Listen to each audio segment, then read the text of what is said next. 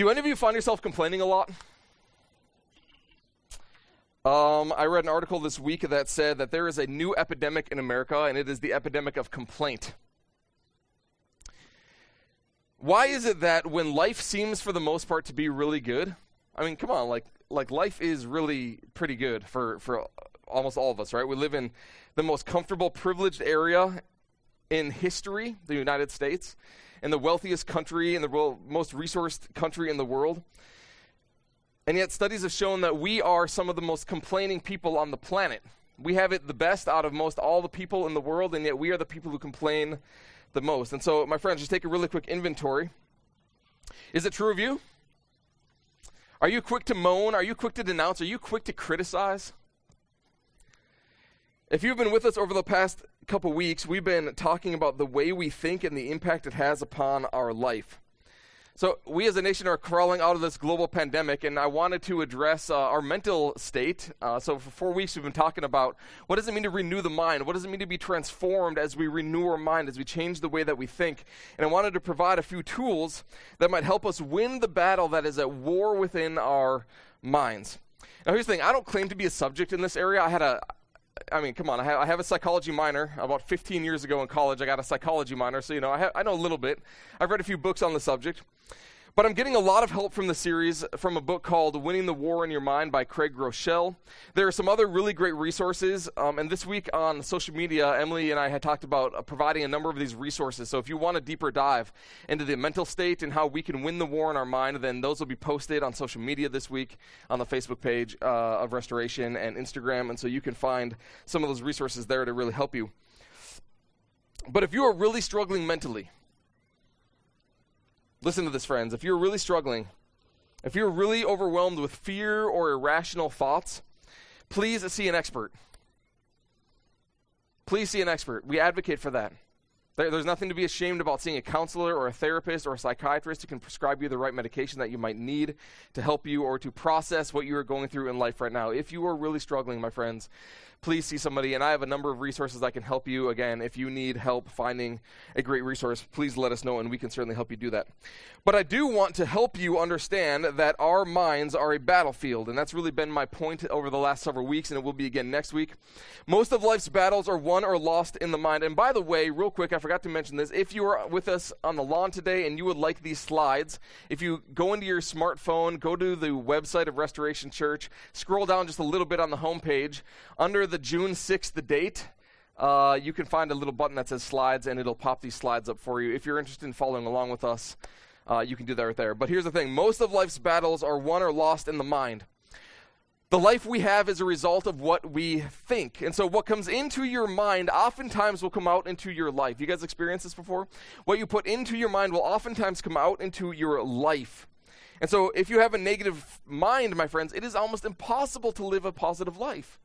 If you have a negative mind, it is almost impossible to live a positive life when your mind is consumed with negative thoughts.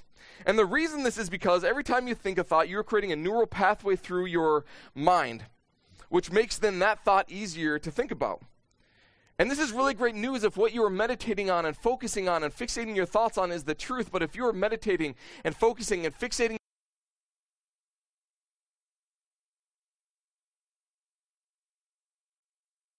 and listen to the last two messages if this is something that you feel like you're struggling with. But today I want to talk about a cognitive bias, or what's often called a mental filter. A cognitive bias is simply a mistake in reasoning based on personal preference or experiences. It's a mental filter or a mental framework by which we interpret a situation or a circumstance or a relationship. For example,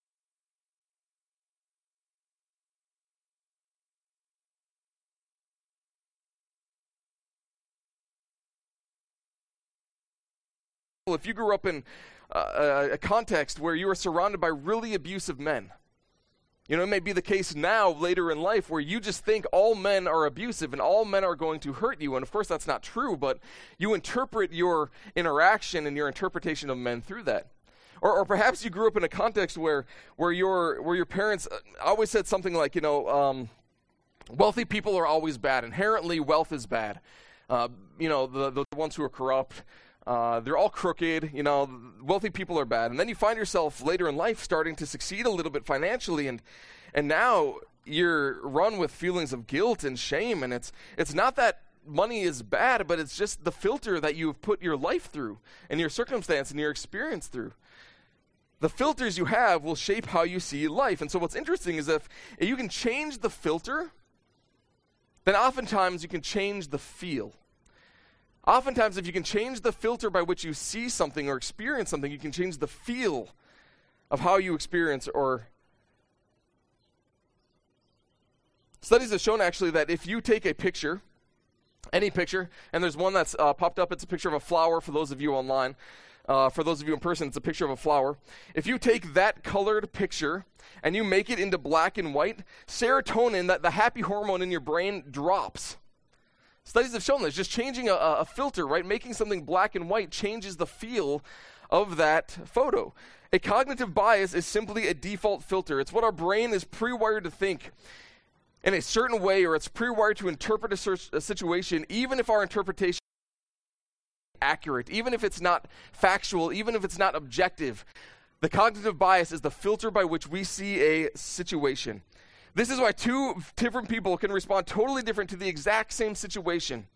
It's not the facts that are different, it's the filter that is different. It's not the facts that are different, it's the filter that is different.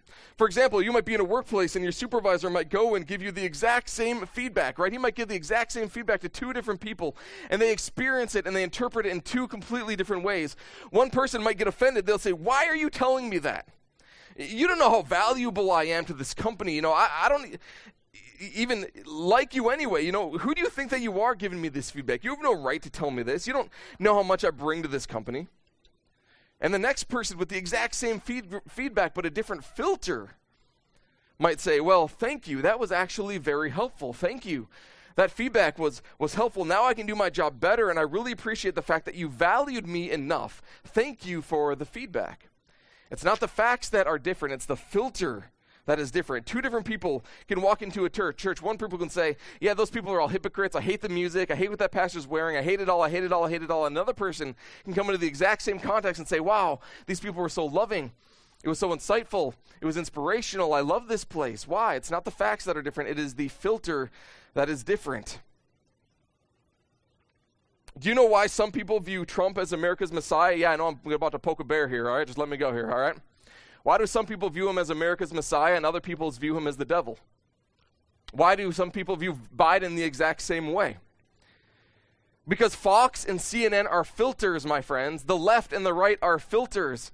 And I know, yes, I'm poking the bear, and I'm just going to poke it a little more here for you friends, okay? Depending upon what news sources you consume, you can be convinced that the vaccine is the answer to every single problem that we've had this year. And that masks are necessary to keeping our nation safe. Or if you read different sources, if you put your information and your mind and your heart and your body through a different filter, you can be convinced that science doesn't support what the other side thinks, and the vaccine is dangerous and it will probably kill you, and it probably has a chip in it to track you. And masks are a ball and chain to your freedom. Why is it that the spectrum is so broad, my friends? It is because there are filters that we are all interpreting our experiences through. There are filters which we are all putting our lives through and our brains through. And of course, you know that your side is right. And whatever side it is, your side is right. Because you are the informed side, right? All those other people don't know what they're talking about. And it isn't funny how both sides of the spectrum say the exact same thing about the other side?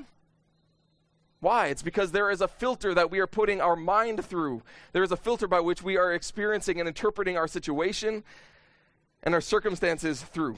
But all they are is different filters. And there's so much complexity as to why people think the way they do, but certainly cognitive bias, which is the culmination of an entire life lived, coupled with the filters we choose to think through, all of that plays a very big part in our reasoning and in our thinking. My friends, you can actually see examples of this in Scripture. There's a powerful one actually in Numbers 13 and 14. Moses sends 12 spies up into the Promised Land to check out the Promised Land. And you might know the story, right? 10 of them come back with a very negative understanding, right? A very negative impression of what the Promised Land is about. Yeah, the fruit are really big, and yeah, it's a really good land, but there are giants in this land, and this land devours the people living in it. And we look like grasshoppers to the people in there, and they've even said as much, right? We probably look like grasshoppers to them. I guarantee you, they did not approach any of those giants in the land and interview them as to their feelings about the people who have come into their land, but they interpreted their situation through the filter of fear. Isn't it amazing that 10 of them interpreted the situation through the filter of fear, and only 2 of them came back with a positive response saying, God is good enough to accomplish this. God will help us do this. I think that's probably indicative of the human response. It is so much easier to put our lives and our situations through the filter of the negative, isn't it? 10 people said, we can't do this.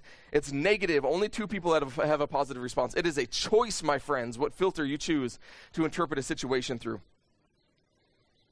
It is the filter that matters. It is the filter which matters, and we have a choice as to what filter we put our circumstances through. But it's not just the filter. It is also the frame by which we choose to see a situation through.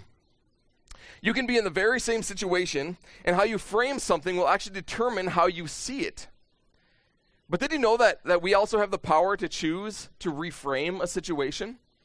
Reframing is creating a different way of looking at a situation or a relationship by changing the meaning of the relationship. So let's say you wake up and you are determined ahead of time, and maybe some of you do this, and you catch yourself doing this sometimes. You wake up in the morning and you have determined ahead of time that today is going to be a bad day. Anybody willing to admit that they do this sometimes? You just assume the day is going to be bad before the day even begins.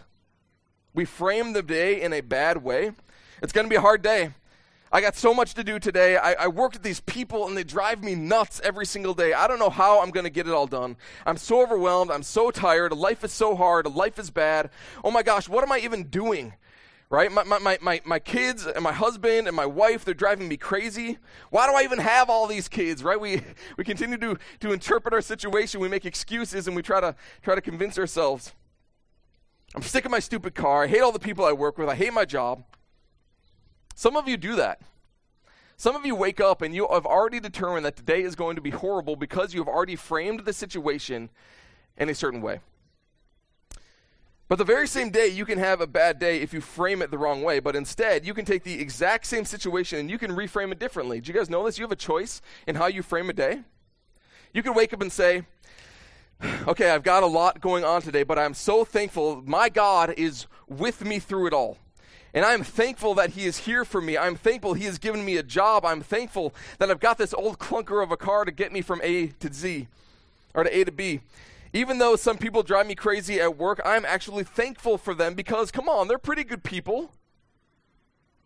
I believe today's going to be a good day. We're going to grind it out, and I'm going to get a lot done. You can frame you can frame your day that way. You can choose to reframe your day differently.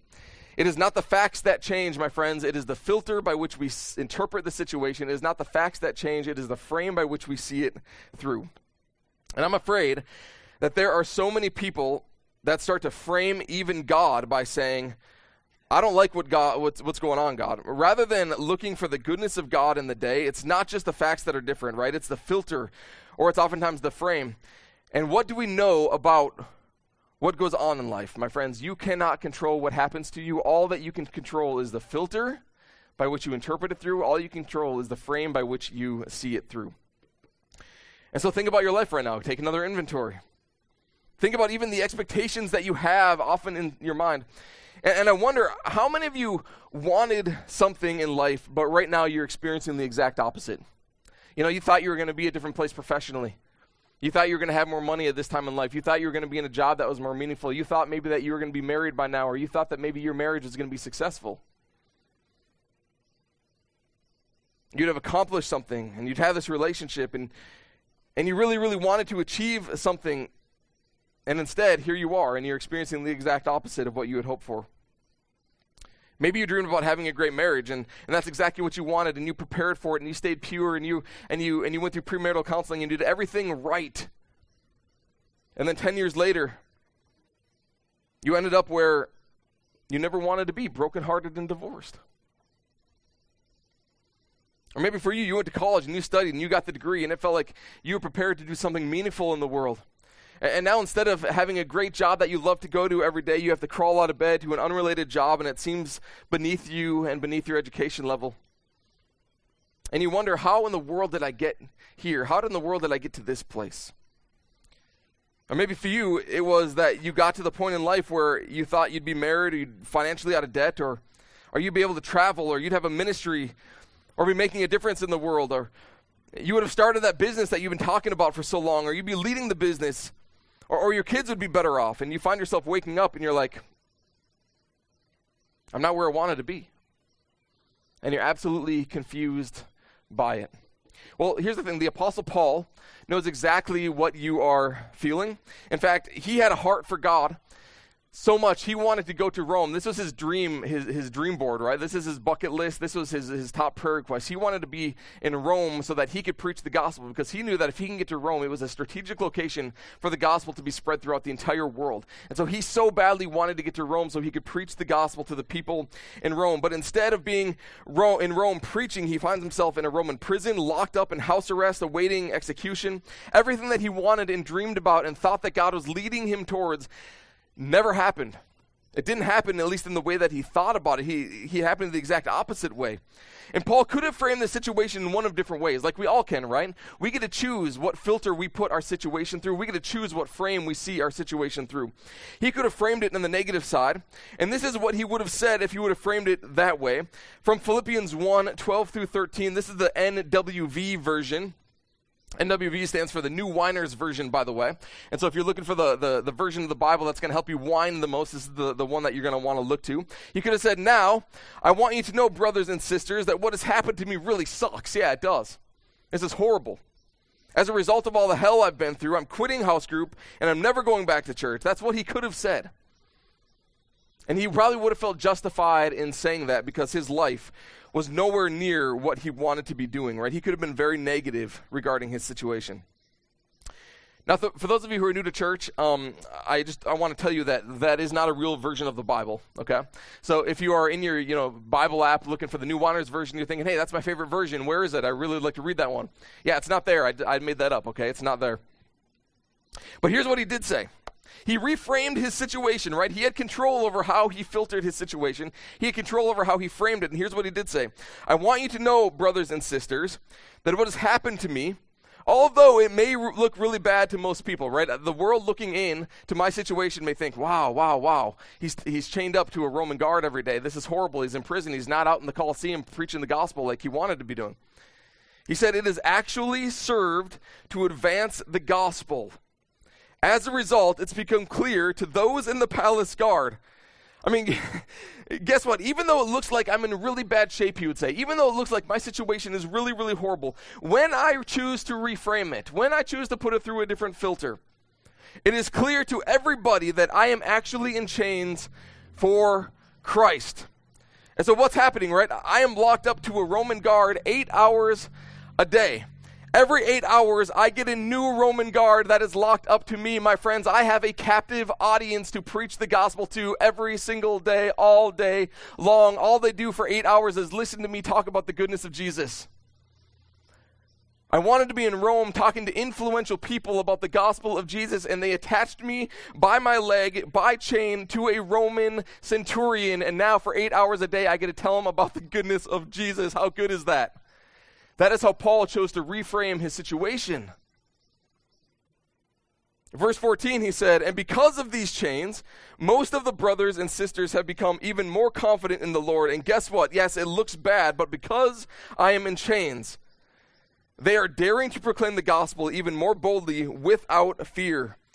My friends, it's not the facts that are different. It is the frame by which you choose to see the situation through. It is not the facts that change. It is the filter by which we choose to run them through.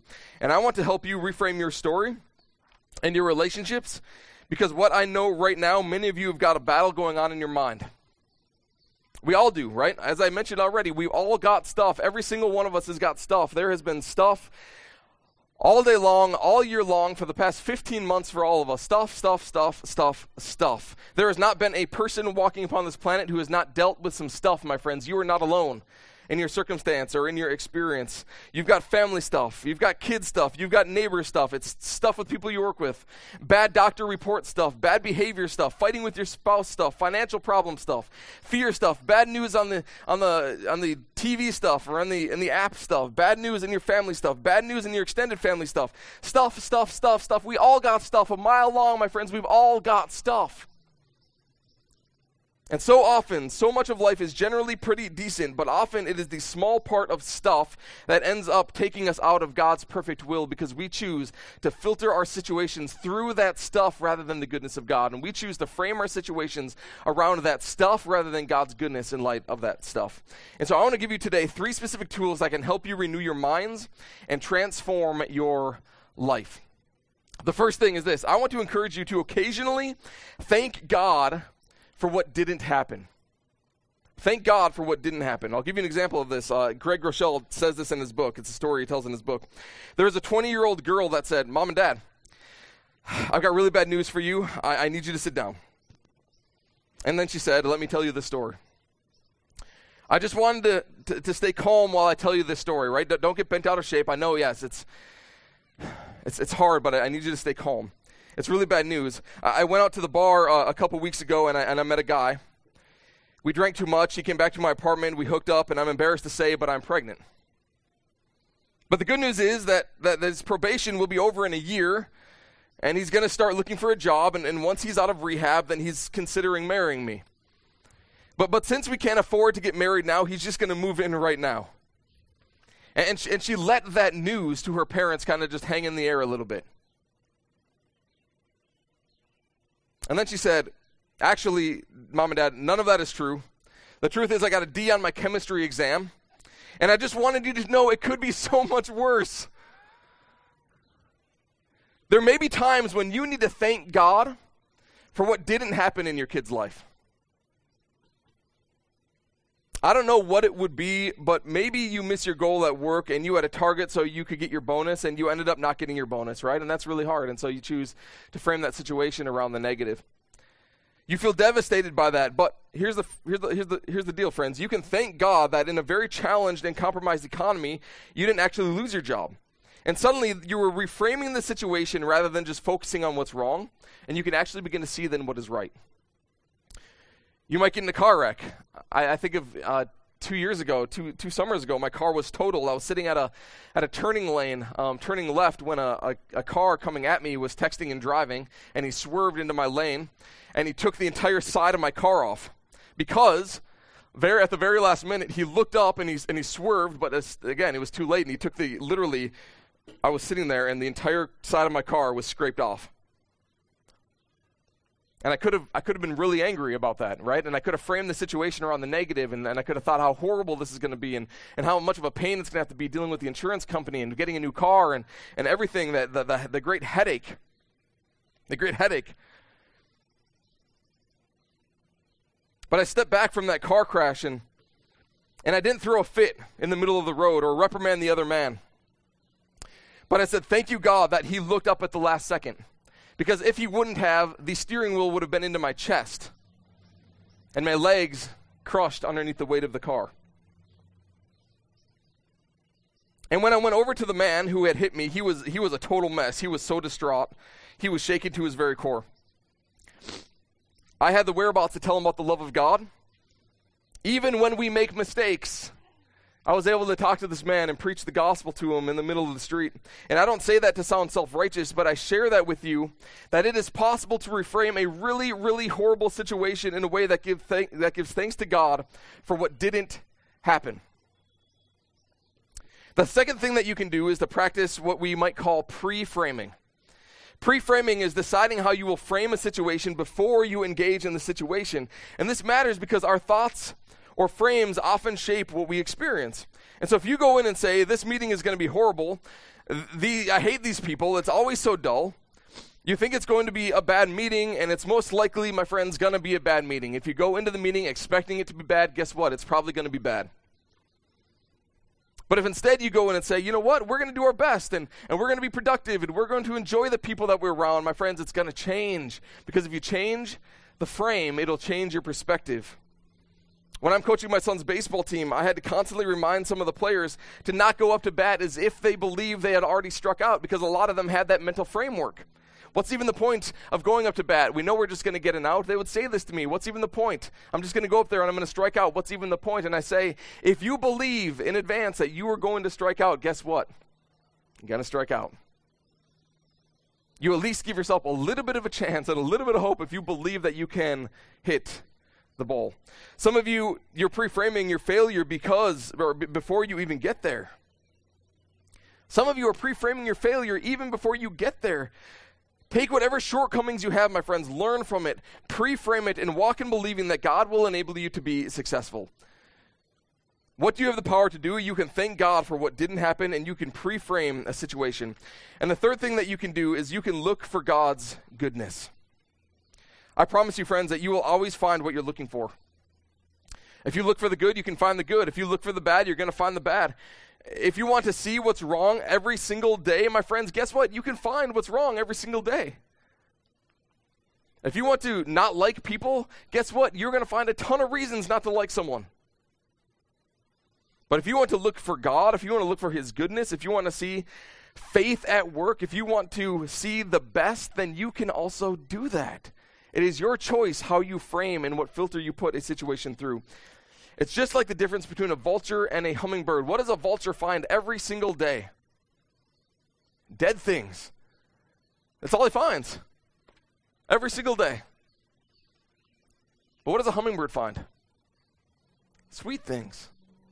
Every single day, the hummingbird finds sweet things. And I promise you, you will always find what you're looking for. If you want to see what's wrong, what's bad, what's not working, what's wrong with the world, you can live a really depressed and negative life. But instead, if you want to look for where God is working, you can see that He is still on His throne, and He's still good, and He's still powerful, and He's still answered prayers, that He is still with you even in the midst of really horrible situations. My friends, it is called cognitive pre-framing. Cognitive reframing is empowering because it lets you decide the meaning of an event. And here's where I want to take a step beyond what psychologists would tell you, and any good counselor would tell you that framing and cognitive bias and all these tools that I've even provided you today is a really helpful tool to getting through any circumstance or situation you're in. But I want to take it a step beyond that.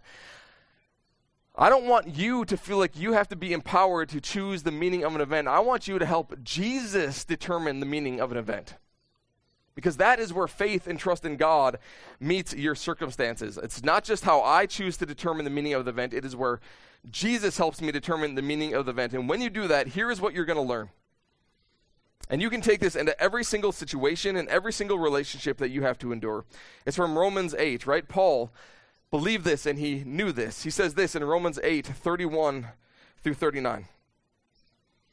What shall we say about such wonderful things as these? See, Paul, in the rest of chapter 8, and before he's gotten to this point in chapter 8, he's talking about what Christ has accomplished and the new world that He has ushered in. And so all of our circumstances, right, yeah, they may still be enduring, but these are the world that is aching in agony. It's crying out in desperation because it's been subjected to sin with the fall. And Christ is coming to restore all of that. And so he's talking about the beautiful things that Christ has done to restore all of the negative and broken things that we experience. So what shall we say? If God has gone into the very chaotic and broken world, you're broken and you're chaotic and negative situations and circumstances, if God has come into those experiences to redeem them, what shall we say? If God is for us in such a way, who or what can actually be against us?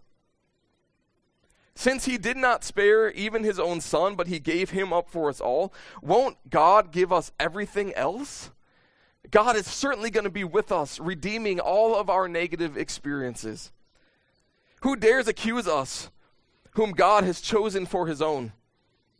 The world and Satan and our experiences and our negative situations, they can't condemn us. God has already redeemed them. No. For God Himself has given us a right standing with Himself. We are now under the shadow of God's protective wing. So who will condemn us? No one. For Christ died for us and raised to life for us.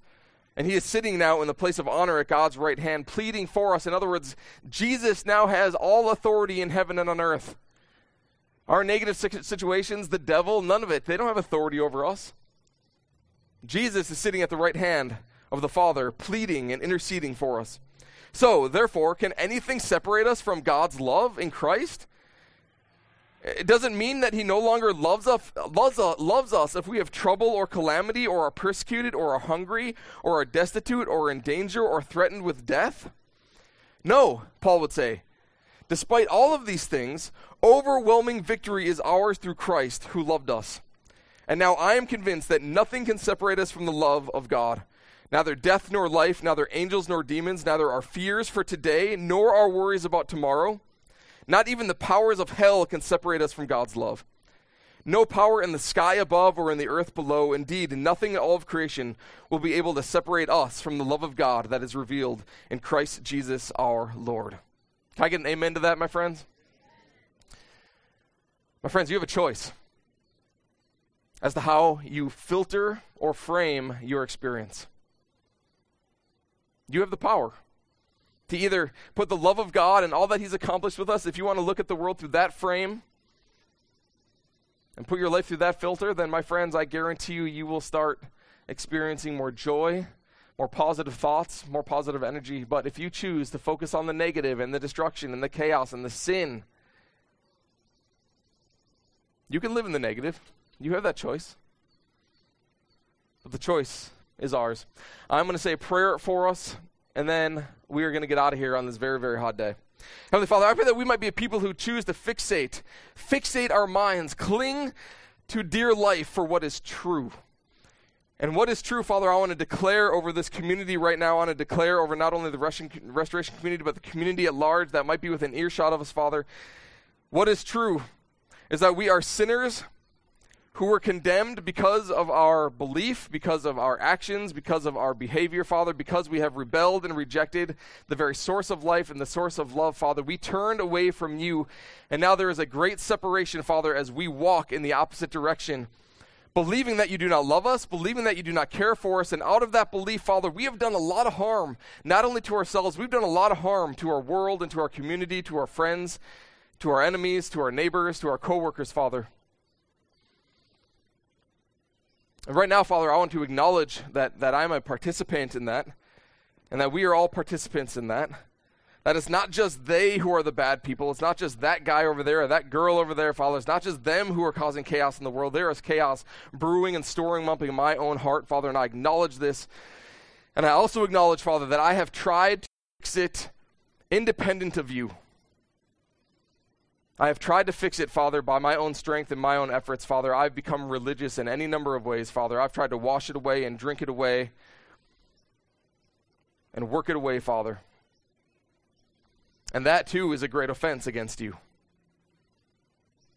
But because of your great love by which you have loved us, Father, you have sent your Son Jesus into the world to take our wayward positions and our broken hearts and our chaotic situation, Father, and turn us around, proving that you loved us, proving that you care for us, inviting us back towards you, Father, through your Son, Jesus Christ. And I just pray for anybody who does not know you right now, but continues to live through the filter and the frame of that negative, sin-filled world, Father, that is far from you, Father. I want to invite them home, to offer them a new frame and a new perspective to look at the world, Father. And it is through the filter of your love for us. It is through the filter and the frame of all that you've accomplished for us. And does this mean magically, Father, that all of life is all of a sudden going to be perfect and we're not going to have any problems or any struggles? No, of course not. But we have a new frame and a new filter to interpret them through. And this, Father, will produce in us a great joy that will sustain through any hardship. And so we trust in what you've accomplished for us, Father, not in what we have accomplished on our own. We trust in what you have done for us, Father, and we declare now a great praise of thanksgiving for who you are and what you have done. And if anybody, Father, is recognizing this maybe for the very first time, that they need a Savior from their broken, wayward situation, their sin, Father, right now you are offering them one. And all they need to do is cry out and say, God, I need a Savior. I need Jesus Christ in my life, Father. And you will begin to renew their hearts and renew their minds to make them new through the power of your love and through the power of your Holy Spirit, Father. And I pray now, as they do that, Father, that we could celebrate with them and rejoice with them and help them, Father, grow into that love. And so if you have made that decision this morning, friends, reach out to me, please, via email, and I would love to help you take your next steps into faith in Jesus Christ. But the rest of us, let's just give God a great round of applause as we give him thanks for all that he has done for us. Thank you, Father. And with that, friends, have a great day and enjoy this very, very hot weather. We'll see you next time as we conclude our series, The Renewing of the Mind. Go in peace. God bless.